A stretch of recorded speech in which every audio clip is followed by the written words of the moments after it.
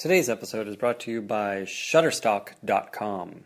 At Shutterstock.com, you'll find the perfect video for your next creative project, whether it's for your website, advertising, multimedia presentation, or other type of film project.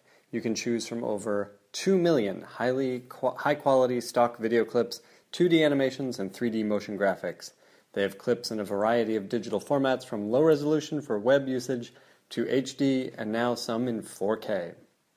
Shutterstock ensures you to get quality and selection from its video clip libraries. They have contributors who are professional filmmakers, and Shutterstock reviews each video individually for content and quality before adding it to its library. Shutterstock adds over 20,000 video clips each week, so every time you visit, you'll find something new. They also have flexible pricing. You can choose between individual clips or video packs for the best deal. Plus, Shutterstock makes it easy. Shutterstock has sophisticated tools so you can search and drill down by category, clip resolution, contributor name, and more. Why, just today I found some very cool footage of the TARDIS. It's a picture, but there are a bunch of pictures, and you can put them all together to make footage out of it. You can try Shutterstock today by signing up for a free account. No credit card is needed, just start an account, begin browsing Shutterstock to help imagine what your next project could be like, and save video selections to your clip box. Once you decide to purchase, use the offer code NWP1014. That's NWP and the numbers 1014. And new accounts will receive 20% off footage clips. That's Shutterstock.com, and for 20% off any video clips with a new account, use the offer code NWP1014. We thank Shutterstock for their support. Now entering Nerdist.com. It's the Nerdist Writers Panel, and it's hosted by Ben Blecker, where he gets a bunch of writers and he asks them lots of questions, and it's starting now, so this will be the end of the theme. Welcome, you guys. This is it. We've got the brains behind the Showrunners Documentary. Nice The creative minds. Even nicer. Why don't we go around? First of all, let's say the Showrunners Documentary. I watched it. It is terrific. You guys can watch it starting this Friday. It is on iTunes exclusive for a month, and then will be available VOD and elsewhere. It'll also be in theaters if you're in a city that has it in a theater. Look it up. Do you know what those cities are? Yeah, LA only at the moment, in the arena, playing from Friday. Yep. Terrific. I think it's actually worth seeing on a big screen because it's you. a really beautifully shot film, and that's something we can talk about. But let's go around and introduce yourselves, starting here with Ryan. Ryan Patrick McGuffey, producer, Showrunners. Des Doyle, director of Showrunners. And I'm Tara Bennett, and I am the author of the companion book to Showrunners. Thank you guys for being here. Thank you. Let's answer the question I'm sure you guys have been asked a ton already, which is, where did this come from? Why the hell would anyone make a documentary about showrunners? Bunch of white guys, unstable, sad. Well, you're actually partly to blame in a way, because when I first came over to LA to try and do it, I convinced the Irish Film Board to give me some development money to try and come over and do something about showrunners.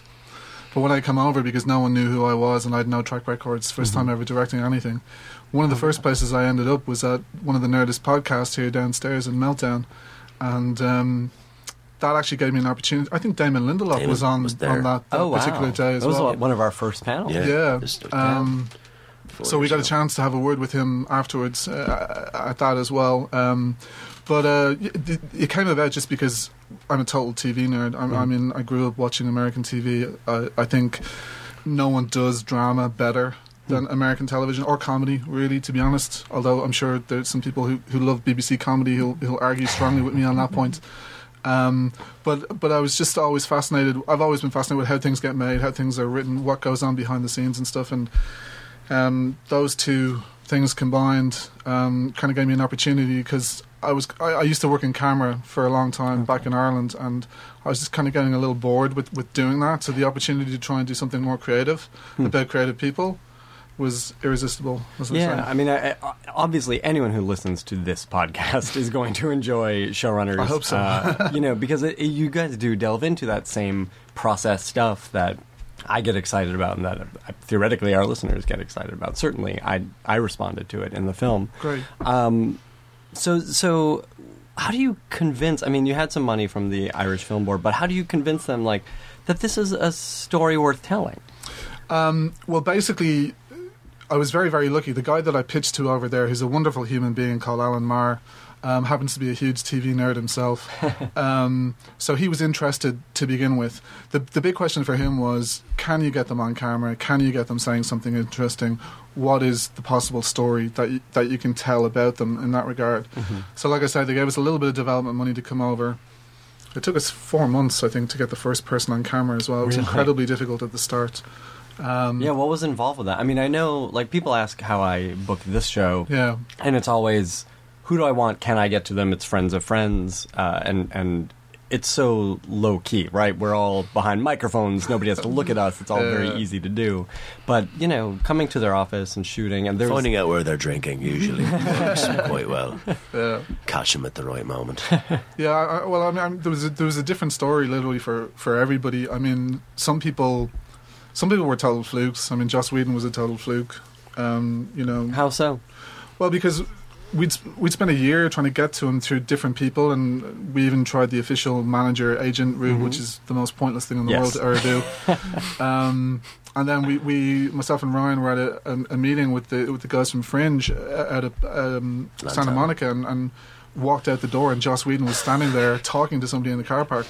Sorry, parking lot. I keep getting corrected for saying car park. It's parking lot. Listeners will find it charming. But yeah, so we just waited till he standing finished there in a beam of light. Right. Yeah, and we basically chased him and did this like 30-second verbal spew of pitch. Just we looked at each other first. And we kind of cocked our heads and then looked back at Joss and went, okay, here it is. Yeah, and just I think we listed everybody we knew that he knew, right, in an attempt to kind of give some bona fides. And thankfully at that point we had Jane Espenson and Steve DeKnight and you know, some people he'd had long-standing relationships with, he'd already worked with, and so kind of it was safe. Funny. Yeah, but I think at the end of it he's like, yeah, I've got a few things I can say about show running. And at this point he was in post on Avengers, so he's far enough removed from it. I felt like it is safe. You know, distance that he could kind of... He was an interesting one, actually, for the self-awareness that he had. Oh, he's so I mean, so self-aware. I guess it's not surprising, but like to be this huge movie director now, looking back on what it was to run a show, that was very interesting. What was the interview style like? Well, we try to make it as conversational as possible all the time. I hate the idea of interviewing someone per se. You know, you tend to get much better. I don't want to use the word material either, but get a much better response from people. A better conversation. Yeah, if you can kind of relax them. The difficulty that we had with the morning with Joss was he was literally about to go on his first vacation for 2.5 years. It was just after the opening weekend of the Avengers. And just as we started, we had literally 1 hour, that was it. And just as we started rolling, they started cutting down this tree outside his house, these huge chainsaws. And then that started a traffic jam, so everybody was honking on their horns and stuff. So out of the corner of my eye, I'm looking at my sound guy, and he's going, no. And there's nothing I can do, because... I see your audio engineer snickering in the corner over there. But thankfully, the post guys back in Dublin did a fantastic job on it, cleaned it up. Wow! And I don't think anyone would notice that all that was going on. So certainly not. Yeah, because I mean, everything he gave me was gold. I mean, that was definitely one of my favorite interviews to do. You know, I mean, and it's also like everything finishes with a one-liner. You know, it's just it's default. I don't think he can not do that. Like, you know, it's years of sitcom training. Keeps you good out in the edit. Yeah, absolutely. Yeah. I want to kind of pick up there and ask some things, but Tara, I want to ask how you got involved with this endeavor. Well, I'm actually I teach a showrunners class. I actually developed it with some showrunners at Rowan University, and I was just on Twitter, and I saw the showrunners handle, because they were at that time looking for some Kickstarter support for the last phase of the funding. And I said, hey, when's the movie out? I want to use it for my class.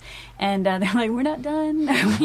We're not done yet. If you can support that, that would be great. And so, we just ended up following each other. And then I just, was asking questions about it, because it was perfect, for what I was teaching. And then I also, do a lot of book writing about television and entertainment writing, and so I knew a lot of these people that they were getting for it, the interviews, and I was just like, well, this is like perfect. This is like people that I know, and this illustrates exactly, what this weird job is, and so. I said, you guys should do a book. And they were like, okay. And then they went and shot the movie, and then they came back and did a bunch more interviews. And then Des emailed me and goes, yeah, that book thing? How do we do that? And so we just talked about what he'd want the book to be. And the movie has so many wonderful interviews, and it's, only 90 minutes.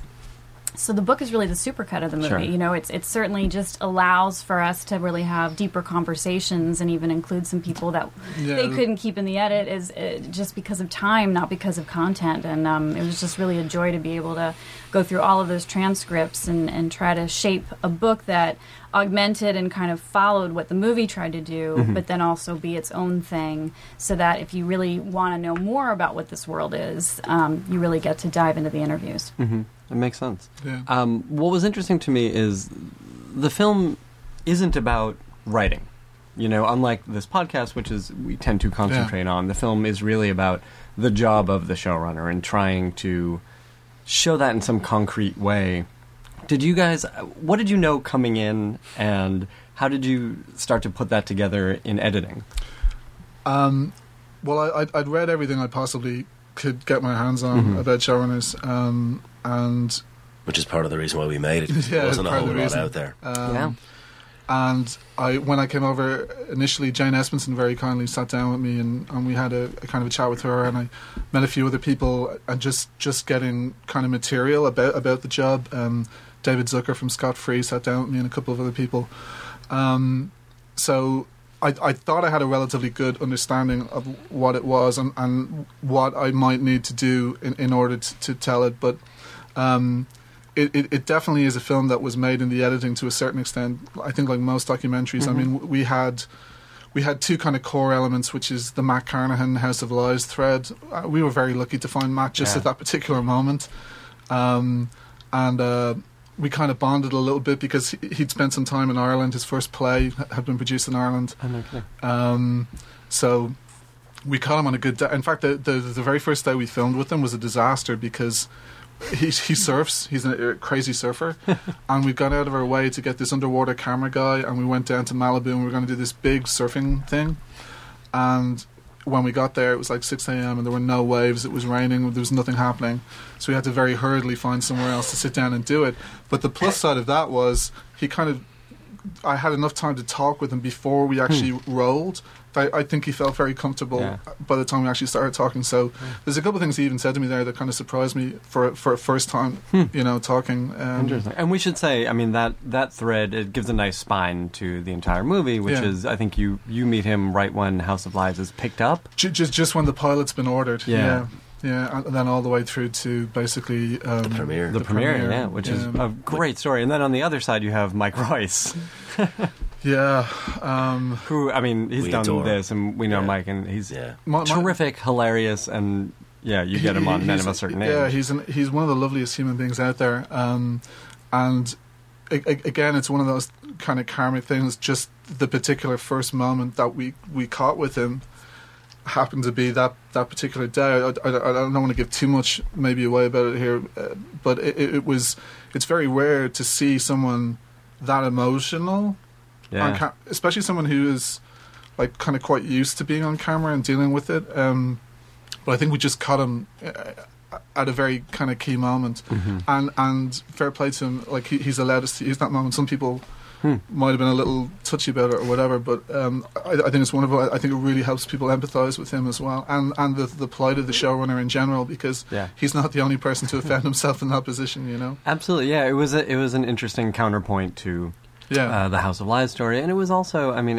it goes a long way to show what I think you guys do show in the film, which is this is more than a job. Right. There's this enormous emotional component to it. And it's because it is craft and it is managerial, and you can't separate them. And because they get to live with those characters for such an extended period of time. Like I think for some people, especially if a show's running 5, 6, 7 years, they really do feel like family to a certain extent. Yeah. And you may hate them as well by the end of that period of time. But Yeah, and especially Mike with that particular show, Men of a Certain Age. That was really his and Ray's personal stories, like, you know. For sure. It was interesting to me that, and maybe you guys, maybe there wasn't place for this in the film, but there was no one talking about, they talked about how difficult it was, but when you get a bunch of writers together, there's a lot more whining than there is in the film. Did this come out, or was it just the nature of the one-on-one conversation you were having that they didn't need to do that? Okay. Whining is a strong word. Listen, we love it. It's all very happy whining. It always comes with, listen, I'm lucky to have this, but it's really hard. Yeah. There was possibly an earlier cut where there might have been a little more emphasis on that kind of thing, but I kind of didn't want to do that in a way, because some of the early feedback that we kind of got was, to a certain extent, look, these people are incredibly lucky. Why are they complaining so much? Yeah. Yeah, for an outsider, it's very different. Yeah, exactly. Having to see this happen. Yeah, and I, partly in a way, I also thought that maybe that meant that I wasn't really explaining the difficulty enough at that point to the audience as well. So we went back and rejigged a little bit along those lines. So I think that's why, hopefully, it's a little bit more balanced in the final film as it stands. But I think it's also in the book too. We do get into more of the nuts and bolts of what it's like to be a writer that can't write as much when you're a showrunner, what it's like to try to staff a room and figure out, what kind of other voices that you want. And then, I think Bill Prady is really honest too about kind of the talking about, I'm whining while I have my gold bullion under my arm. He's very self-aware in the idea that, they all know that they're making a lot of money doing this, but they didn't get into it necessarily to make that money. They certainly got into it to tell stories. And the higher up the rank of the writers, ladder from, story editor to all the way up to showrunner, the less you get to do that thing that you're in love with. Yeah, the reason you got into this exactly, business in the first place. How some of them really, I think, honestly, don't candidly say that they haven't 100% come to terms with that, and then those that have figured out how to make it a marriage of commerce and art. Plus, when we changed the title of the film to Whiners, How to Run a TV Show, we figured, well, that pretty much speaks for itself. We don't actually have to illustrate it. They know. I have a few more pitches for you. Some people you could involve in that Whiners, the Whiners version. Is that Matt Weiner? No. Oh. Cut that. There were some. We're going to leave that in because I just saw him in Austin. He didn't whine once, to be fair. No, he doesn't. That guy loves doing what he does. He does. He's an amazing writer. There were some glaring omissions that I was actually kind of surprised about. Like that Matt Weiner wasn't in it, that Vince Gilligan wasn't in it. It's not for lack of trying. Really? Did you guys just cut a wide swath looking for people? No, we were very specific and very targeted. Oh, really? Yes. Tell me a little bit about that. We drew up a wish list when I started of people that I really wanted. Matt Weiner was obviously one of the people on the list. Matt just didn't want to do it. Which is the problem. He's tough to get. Yeah, he's tough to get. Much as he loves talking, he's tough to get. Yeah, and we actually had like one of the producers on Mad Men like pitching for us in our corner, and he's still. And similarly, with Shonda Rhimes, we tried very, very hard for a long time to get Shonda, and that. Me too, buddy. Yeah, I know it's. So it does bug me a little bit sometimes when I see comments on where people are going like, "Why isn't this person? Why isn't this person?" Yeah. We did ask David Chase. I love David Chase. And the thing about Vince Gilligan, which is even more frustrating, is that Vince said yes. But he said yes to us so... I mean, we're an ultra-low-budget indie movie. We could only film in very small kind of blocks over periods of time. When he said yes to us, it was almost right at the end of us doing it. And we just couldn't make the schedules. Oh, that's too bad. Writers' rooms in LA, productions in Albuquerque, Des is in Dublin. I mean, right. Yeah, and I'm sure, as you know yourself, even getting an hour with people can be an incredibly complicated thing to do. So, an hour of his time going into season 5. Right. Yeah. Good luck. It wasn't the easiest thing to make happen. So I totally acknowledge that those people are not there, but it's not for want of trying. Interesting. And that said, I mean, you get this really terrific cross section of people. Their stories. Each story is unique, as you would expect in this, and each person is is a powerhouse showrunner in his and her way. Were there surprises for you guys as you went through, things you either learned about the job or about the people you were talking to? Do you want to? So much. The way television is being executed is not going to change anytime soon. The format, the content delivery platform, the way in which we ingest it may change. The process by which it is created will, for the most part, I think. So while it took us 4.5 years to make this film, and some of the shows, it does show its age.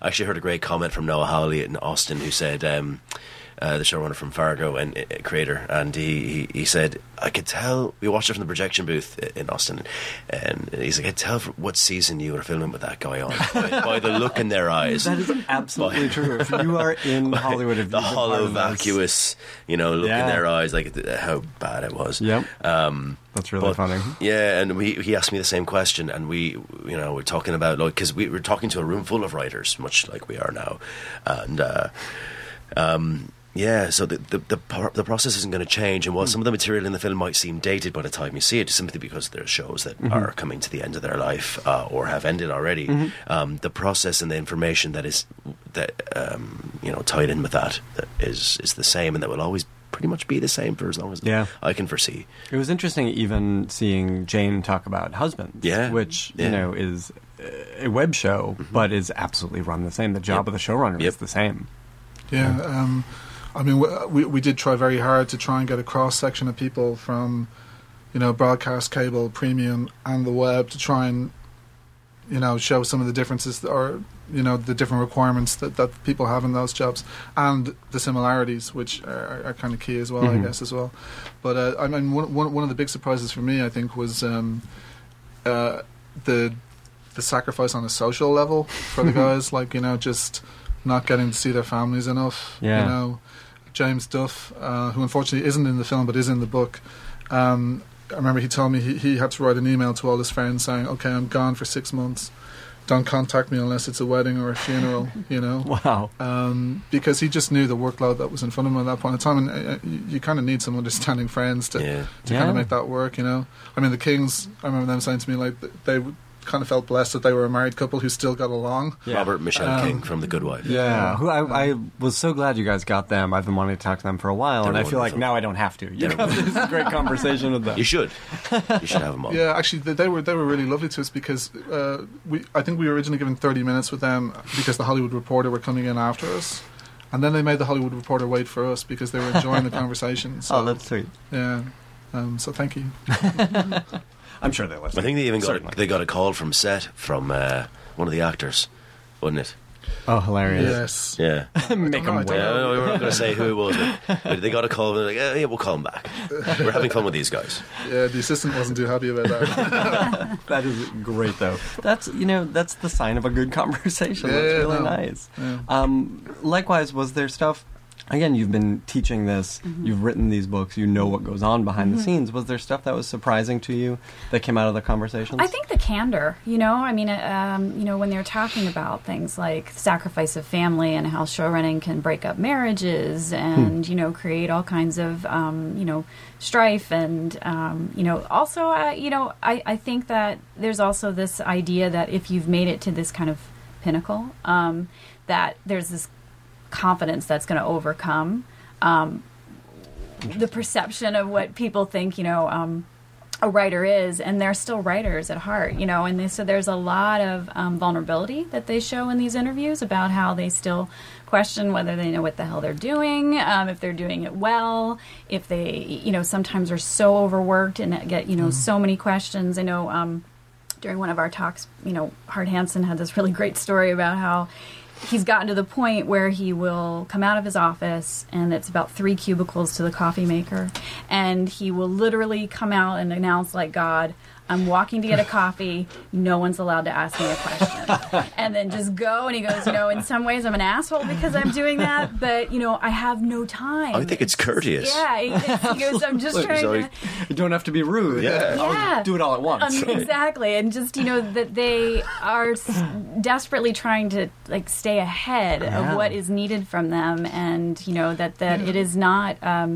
it's not like, hey, I made it to showrunner. This is all easy. Snap, snap, snap. And everybody does what I need them to do. It's just a billion questions. It's like being a parent. And if you already are a parent, you don't see those kids as much as the kids that you're dealing with every day on your multi-million-dollar show. And so I think that was really interesting to know that even though you're making a lot of money, even though you might be a quasi-household name based on the popularity of your show, they still are, a writer at heart, and that they still, that they know that they're fallible too. Mm-hmm.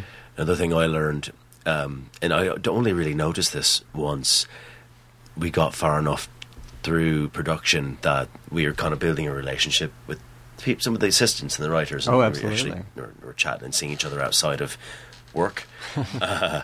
And they're like, hey, so what's it like over there? Yeah. So, what do they got? Like, what do they got? What do they got over there in that writer's room? What kind of menus were they ordering lunch from? My wife wanted me to ask you guys who had the best candy. Exactly. No, like the house writers' room had like a pool table, right? And then we go to Spartacus, and they've got like a broken table. like a leaning ping pong table and like paper cups, and we all know what's going on over there, right? You could. Steve tonight was even saying to us, like, Damon Lindelof's office is so much cooler than mine. I don't think we should shoot in my office. Which it's true, but it is really true actually, because these guys don't ever normally compare notes in any way. Like Matt Carnan said, there's no bar on Sunset that you don't go to where everybody swaps horror stories or whatever. So I think they found it interesting watching the film themselves, because even Ron Moore was with us when we screened the film in Edinburgh, and he just watched it 2 days beforehand. So I was very nervous when I went at that point. But he said, I know that donut, I know that. So it's like there is some kind of universality of experience in there for sure. Oh, for sure. Was that his office? No. All right, because that was a nice office. Oh no! Well, no, it is. Well, it's his production company's office. Okay. Rather than an actual writer's room, but it is a very nice office. That's very funny. Hart was someone who I was thrilled to see in the movie. Yeah, he's so good, he's a prince, but the kind of access that you guys got, I mean, you actually sat in the writer's room with him. Do you have the breaking of an entire episode? I mean, it's not all in the film, but I feel like you must have that footage. Yeah, we shot for a good hour at least in the writer's room, And I always tried and kind of to try and get people a little used to the cameras, we'd kind of sit back for about 20-25 minutes and just let them get into the rhythm of it before I'd start kind of throwing some questions at them. So, although, as you can see, Jonathan Collier is very nervous at the stop about spoilers and stuff. That was very funny. But yeah, I mean, those things are, all that stuff with Hart took about 6 months to set up because, Fox were a little nervous. The studios, the actors, you just need to try and clear with everybody. Yeah. Even though David Boreanaz seems very surprised in the film when we show up, he did know about it. He may have forgotten, but he did know about it. But yeah, it's fantastic to be able to get those experiences, and there are times sometimes when even in the Spartacus room, because there was just so much banter that was so funny. They were talking about the fact that stars would let them do anything, and so they were trying to come up with the most atrocious lines they possibly could for that show to see if a note would come back saying, no, you can't do this. Is that where Jupiter's cock came from? Well, Steve and I tell the story about he stepped out of the shower one morning, looked down, and that's where that idea came from. But that banter was so good that at one point, one of the camera guys had to tap me on the shoulder and say, "Are you going to ask anything?" Because I was literally kind of getting lost in a little bit and just enjoying, listening to them. There is in that and in that Bones writers room, and even in the production meetings that Hart was part of, a great fly on the wall aspect to it. We sat in on House of Lies production meeting and the tone meeting for Bones with the director. I mean, there's more of that stuff as well. We're in edit with Bones and some other people and stuff as well. But we kind of restricted it to kind of down the life of Hart as a through line, and then with Matt just kind of following the progress of the show over kind of year one as much as possible. But there is a lot of other stuff which hopefully will make it to the DVD or somewhere else along the way, or which is in the book as well if you want to. Yeah, I would love to check that out. That sounds great. Let's talk for a second just about the Kickstarter campaign. if you care to. Sure. These things, if it's informative. I think it is, and only that I cannot stress enough how much these things are campaigns. That you guys are in the middle of making a film, and what was the purpose of the Kickstarter campaign? Well, we hit a number of hurdles throughout the production, and like most first-time filmmakers, we did not anticipate certain costs. Of course. And clearances are a big one, especially for documentary world, in the documentary world. Oh, that didn't occur to me, of course. Yeah, clearances and releases for all sorts of things. All sorts of things. Pictures on the wall. Names of things put up on a billboard. Like, you just never, you wouldn't think just because it's outside, you have to clear that. Yeah. But the Kickstarter was, at that time we didn't really know exactly like our timeline. We had an idea of a timeline, like when we wanted the film to be done. But then we did this Kickstarter campaign, and then we have the opportunity to shoot with some additional people to expand on the conversation we were having. But initially, I think we tried to raise 80 grand. We raised close to 100. Yeah, and then I mean, I would say don't ever run a Kickstarter campaign in December. Yeah, it started on my 32nd birthday and ended on Christmas Eve. Yeah. That's a rough. And I didn't leave my house for a month. Yeah. It is so much work. Just the constant upkeep of it. Yeah. 100,000 is a big chunk of change. Yeah. It's not a small campaign, but Yeah, it's a big risk, especially asking for that much money. We got some flack, I think, for it. Did you really? A little bit online, and I'm okay with saying that, because I think if you go into this and the only thing I would change about what we did is that identifying the costs up front. But it's hard to anticipate what those are going to be when you're not done. It's impossible. I mean, we had a good idea.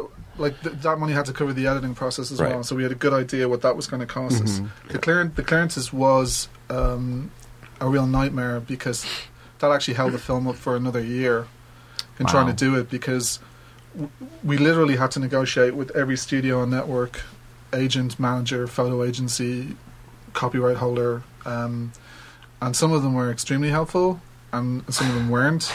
And the worst of all is some people who negotiated with us for a long period of time and then very, very close to the end suddenly said no, because then you've got to go back into the cut and change things again. Right.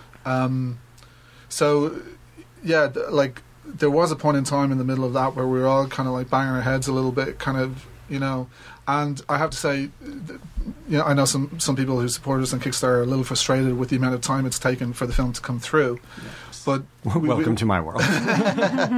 But we were hitting hurdles that there was a limit to what we could do about it. Absolutely. You want to make the best product you can. Yeah. That's what they paid for, right? Hopefully. And you feel terrible that it takes so long, but you still want to make the thing that you set out to make. Yeah. What I will say is that as the democratization of content creation expands, it further proves the point that people are willing to pay for what they want to see. Yeah. And it's like a la carte programming. You can basically pay for. To some extent, you kind of become an investor, or you can, some more so than others. And I think in our particular case, it really it gave us it gave me a burst of energy, to see that this is something that we actually had showrunners themselves pitching, who gave us money, and not small amounts of money. They were amazing. That's really cool. It's the most encouraging thing. But it is fantastic to have people actually put money down for your idea and help you make it. It's it was kind of overwhelming at the time. I remember the Jane Espenson calls it the moment where the numbers go up by themselves. Yeah. And when that starts to happen, it's just you're kind of blown away. So we actually got retweeted by Dr. Horrible. We made a campaign video, an update video. Do you know Jonathan Riley? Yeah, of course. Yeah. So at his house, so we did a whole Dr. Horrible spoof. He has a TARDIS and he's got a fringe observer. It's on YouTube. Yeah, nice. Well, people should check that out. Yeah, it's a good laugh. We just incorporate every element of genre fiction we possibly could. As John's house, was the perfect place to shoot that. And I'm dressed up as Dr. Horrible, and it's really silly and dumb. But then Dr. Horrible grabbed it online and it went viral. It was that was like an unforeseen, but somehow I think it helped us with that particular fan base. Well, absolutely, and that is, again, that's the fan base who is so into the process and wants to know the nuts and bolts of these things. Absolutely, we're part of it. I mean, we're fans ourselves first and foremost and always. Yeah, that comes across completely in the film. Nice. Let's talk about TV for a second. What did you grow up watching? What did you love? I'm particularly curious about, there was maybe one or two comedy writers in this. Only it was primarily drama writers. Were you a drama guy? Is that why? Although I do love American comedy, I've grown up like between Seinfeld, Friends, all that stuff. It was slightly harder to get comedy writers as well. To be honest with you, we did try a couple of people who, for whatever reason, just decided that they didn't want to do it, and two of them were female comedy showrunners as well, because it is one of the things I'm slightly disappointed with the film is that we don't have another female voice in there in a bigger way. But again, it's not through. It's not for lack of trying. Of course. Trying. Yeah. I think people need, again, I hear this all the time, and I think people need to understand that these are favors. You're basically asking for favors, and oftentimes that goes to, you ask one person and they can recommend someone else, and yes, we want to have great diversity on these things, but it's not always possible. It's not always possible, and but like I say, I do think the women that are in there are very good. Janet Tamara, especially, she's terrific. Is fantastic. Yeah, I didn't know anything about her background. That was fascinating. Right, that was great. Really cool. Yeah, no, she's really awesome, and we've had tremendous responses to her stuff, especially some people after we did a sneak screening at New York Comic Con, and there were a couple of female writers who came up to me afterwards, and they were like, "Oh my God, she's so inspiring," and stuff. So that's fantastic to hear stuff like that. And she's actually doing a Q&A after this Saturday's screening at the Arena as well. Terrific. Yeah. What were we talking about? Television. So what did you grow up watching? What were you? Wow. Well, there were tons of. You're limited to 3 days. That's all you get. Listen, nobody's coming in. As many as you want. You're limited to 3. Yeah. Yeah, like I say, because in Ireland at the time, there was no real money for original programming, so they bought in tons of American reruns. So it was like everything from classic Trek to Man from Atlantis to Knight Rider to original Battlestar and stuff. But in the 90s, I mean, the X-Files was a huge thing for me. That really, that trying to make a mini movie of the every week, and that huge kind of serialized arc that was going through that whole show. I loved that. I read as much as I possibly could about that. We actually got to meet David Duchovny and Gillian Anderson on his birthday. On my birthday last year at New York Comic Con. I got a picture taken with them. That's fantastic. And it was really embarrassing because the first thing Duchovny said to me was, "So is Chris in the film?" And I was like, no, sorry. He's tough to get too. He is tough to get, but then we met him at WonderCon this year. And he was lovely. But we weren't asking him for any favours. That might have been the reason why. Well, other than, can we have a picture with him? Yeah. That's funny. That's a whole different That's film. a whole different film. I'll watch the hell out of that. But then Buffy as well, I mean, hugely. The Sopranos. I mean, I've always kind of preferred, for some reason, I don't know what it is. I mean, in the book I mentioned the very first TV show I can remember watching as a kid was the Spock's Brain episode of Star Trek, which is like one of the all-time worst episodes maybe of original Trek as well, but it just stuck with me for some reason. And I guess a lot of genre stuff growing up for sure. And did that sort of set you on this path? Did you know you wanted to be in entertainment? Did you know you wanted to create things? I was always interested in filmmaking. I used to film little Super 8 stuff myself and whatever, and I got into the business professionally in Ireland. I worked as a camera assistant for 15 years over there.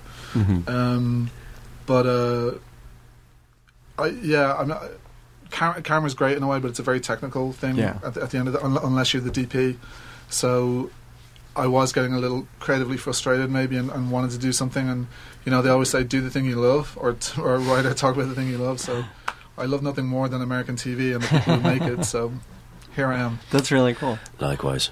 What was the stuff that you were watching growing up? It's going to sound weird, but I watched HR Puff and stuff, wasn't it? I watched Dynasty, I watched Dallas, I watched silk stockings on USA. This explains the frocks. Yeah. I watched Twin Peaks as one of my favourites. Oh, yeah. I cannot pretend to, have been cognizant and like aware and mature enough to ingest that sort of material and have any kind of We're very excited about Twin Peaks coming back next year. Though. Yeah, no, I'm fucking thrilled. I'm absolutely thrilled. X-Files was one of the defining shows of my childhood. I think it came out when I was 12. I just moved back. I moved to California when I was at that time, and I kind of saw this triangular spaceship floating through and I'm like, that's that.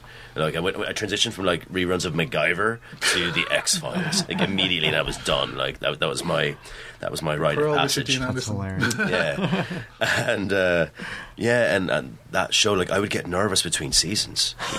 And when I'd see like the opening title credits come on and the names were different, and I'm like, are they gonna fuck it up? What is happening? I'm gonna write the network a letter. And I was very, very nervous about how this was, because then you were so invested. I was so invested. I had the Topps trading cards. I had the Topps. Stefan Petrucca did the art for like the Topps, like from the comic books. I had a newspaper rack that I stole from a supermarket, and I had the comic books laid out like in my room, like in like their original packaging. Okay, you win the nerd war. Yeah, I was obsessed with the X-Files. I had the books, the novelizations, the half issues and the zero issue, and they were all, you can only get in the wizard thing or whatever. So anyway, yeah. So I mean, I loved, and then I heard about that there were like conventions for this kind of shit, and I'm like, all right, we're just going to draw the line there, because that's where you draw. That's where you draw the line, right? I suppose David Duchovny really needs to water his houseplants. Is all I'm saying. And Tara, you've made a career of watching television, I know, talking about television. She was a TV producer for 10 years. Yeah, no, well, a TV producer. Yeah, no, I as a kid, I did the Brady Bunches and the Fantasy Islands and the Love Boats, and then as I got into high school, I really started to really, invest in like the shows that I really loved, and Buffy was probably the one that really kind of changed me career wise, because I was producing on the East Coast for television, and and I was writing on the side, and Buffy was just the show that I was super obsessed with, and that not just from a character standpoint, but how they make it, and the arcs, and so I actually my first print gig was writing for the Buffy the Vampire Slayer magazine from Fox. Really? So yeah, and that actually existed. And then what did you write? I know, like at that point, it was really whatever actor I could get, or maybe sometimes it was breaking apart episodes, and then it kind of became my gig that I would talk to the writers. And I would do these kind of column pieces where we'd really talk about either, dissecting, why they did what they did, or, talking to the showrunners, or, I'd have a column with a showrunner for, Angel, or, I wrote for Alias, and then Lost. They had a magazine, and that I would always talk to Damon and Carlton, and Eddie and Adam. We subscribed. Yeah, there you go. And it just really became a fascination about the structure and how they could pull off what they were doing, and then I went back to my alma mater to teach, not even expecting for that to happen, and ended up frightening myself with the amount of knowledge that I had about it, that I could teach it, and that, and really just loving the process of kids that are coming up, trying to master the structure of it, and trying to help them and give them notes and work through that. And so, as a huge hardcore TV nerd, and really loving the writers aspect of it, because I love talking to actors, but they only can say so much. Sure. You go, okay, well, why did such and such? I don't know. That's a writer's question. And you go, yeah, okay, I don't want to talk to you. Exactly. Sometimes, and especially the ones that whether or not they know. Yeah, exactly. And if they're producers and they have more say about it, but I always ended up going, no, I want to talk to these people, because they can answer my questions and they can tell me, and if there's, something that didn't make sense, or something that, maybe there's nuance to it, or subtle, and then they can really go, yeah, you caught that, and then you can have this great conversation. And so, my day job, which is the magazine writing and the book writing, really just lent itself to the knowledge of the teaching. And then, this was just like a dream project when I saw that they were creating it, because it's, they were talking to people that I knew, but they were also talking to people that I didn't know, that I would love to know more of what they did. And so, to really be able to crunch through all of their transcripts and highlight these really great kernels of advice or, stumbling blocks. One of the things that we have in the book that I think is really fascinating is failures. Shows that didn't work. So it's Ron Moore talking about Carnival, and it's Steve DeKnight talking about Viva Las Vegas, and then Viva Lachlan. Viva Lachlan, sorry, and then talking about just these projects that maybe it lasted a season or two, but there was a lot of problems behind the scenes. And how did they do that? How did they not go, I'm done, I'm out, after this kind of failure or this kind of, bullshit of fighting behind the scenes and having someone that created a show, trying to work with someone that was assigned to a show and the ego's not working. How they kind of structurally work with that and move forward. And so all of the other things that we were able to highlight for me was just, it was fun. It was a lot of work, but it was a lot of fun to be able to go, here's all this extra stuff that, for me, talks right to the stuff, like hits the sweet spot of all the stuff that I love to know. Cool. That's great. Yeah, it feels like sort of a culmination of everything you've been absolutely. working with. Let's talk just very briefly about distribution on this. And when did you guys know how this film was going to be distributed? We did a deal at San Diego Comic-Con last year with Submarine Entertainment. And what did you have things to show at that point? Yeah, I mean, that they had seen a cut of the film that was pretty close to the finished thing at that point in time, pending clearances. Right. And they responded to it very well. They were interested. And then later on this year, Gravitas Ventures came on board to kind of handle the VOD end of it, which is kind of their speciality. Okay. And then in Ireland and the UK, we're actually distributing the film ourselves. Really? So it's actually in cinemas in Ireland at the moment. We know everybody there. That's what he's trying to say. Yeah, It's a small country. Yeah. actually, I just found out this morning that the Guardian newspaper in the UK is going to do a huge feature piece on us as well. Oh, that's great! Which is great. Congratulations. Yeah. And then we're trying to figure out the rollout for the rest of the world at the moment, because we are constantly getting people from Spain, Germany, France because that's one of the things about American television. It's everywhere, It's one of the reasons I was able to kind of pitch it in the first place, because with the job that I used to do, I got to travel a lot, and everywhere I went, every hotel room you go into, you turn it on. There's some American TV shows. Absolutely. There, Friends is on somewhere. Or Legend of the Seeker. And the funny, That's really funny. Funny is, if you watch enough of those shows, like you hear the same voice doing the, funny. like doing the dubs. Yeah. Yeah.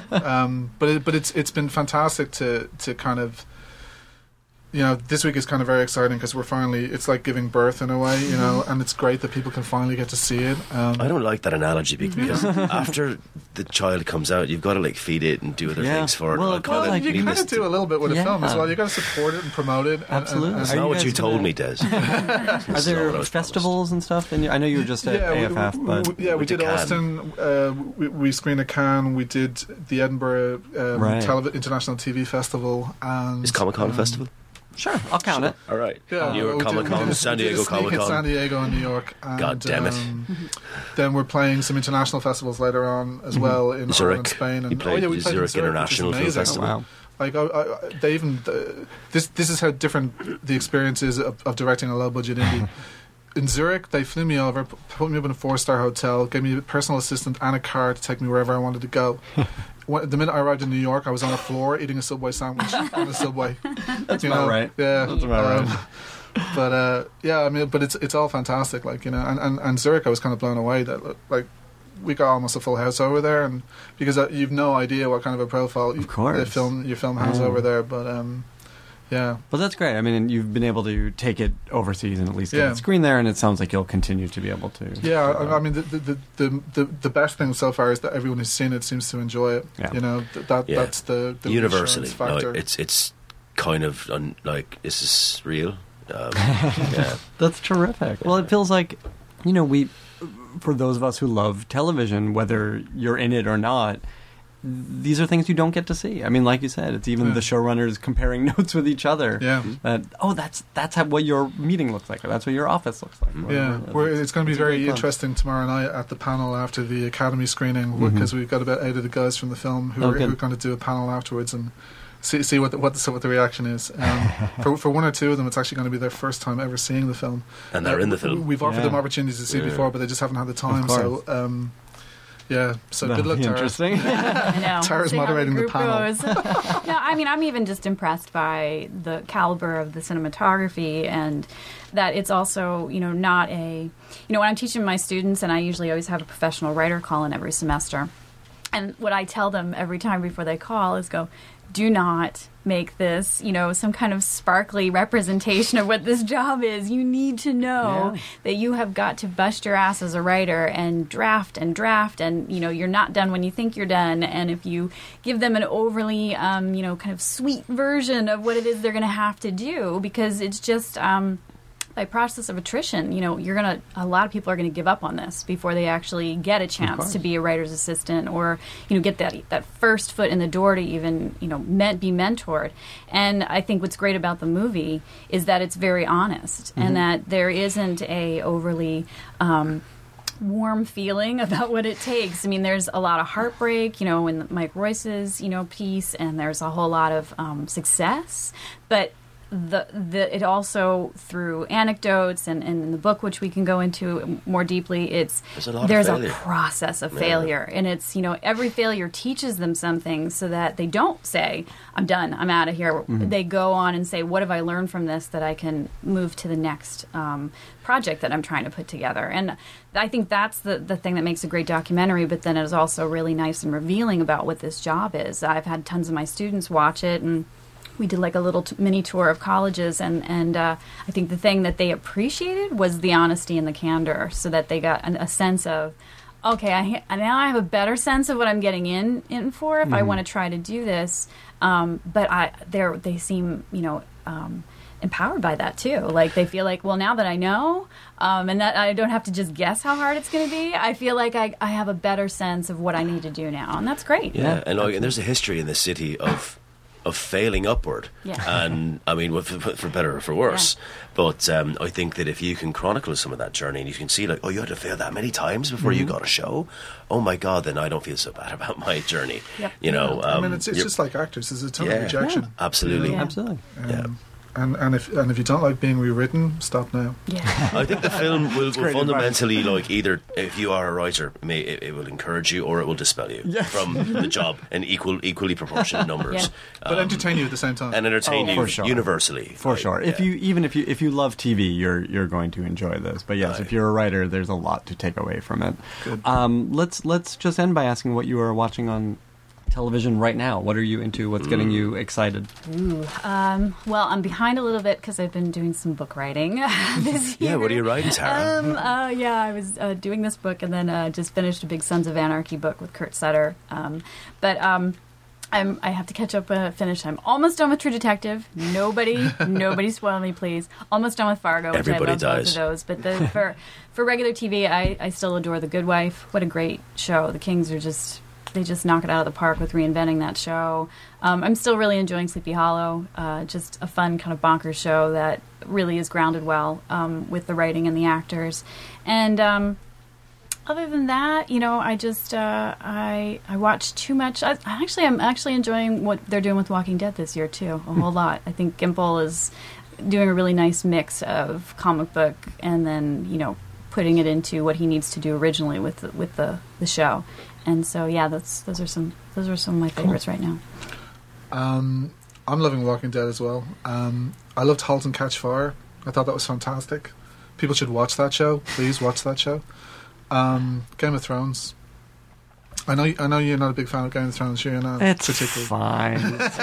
I have trouble with wizards and dragons and shit. Yeah, I do remember you saying something like that before. Right? And then when I get the Game of Thrones guy for the guys for this podcast, that's when I'll end it. That will be my Frost Nixon, and then we'll be done. We'll definitely be listening to that. And then Fargo as well was just amazing. So great. So I'm very curious to see what they do with season 2 of that, and True Detective, whether people will stick with it. Yeah. Like, I mean, unlike American Horror Story, there's literally no follow through in terms of actors or anything. So And we're invested It'll now. be with interesting. fellow Yeah. Irishmen on board. yes, good luck, Colin. Yeah. Myself, lots of Dancing with the Stars. Oh no, Good. there's your cred gone. Yeah, wow. Yeah. Now, I guess still see the movie, everyone. I lived through this, all right. No, I Orphan Black, adore that series, the Fiery Hot Passion of a Thousand Suns. It's genius. Tatiana Maslany, all of the Emmys. Let's see, I love Fargo. So I'm watching consistently.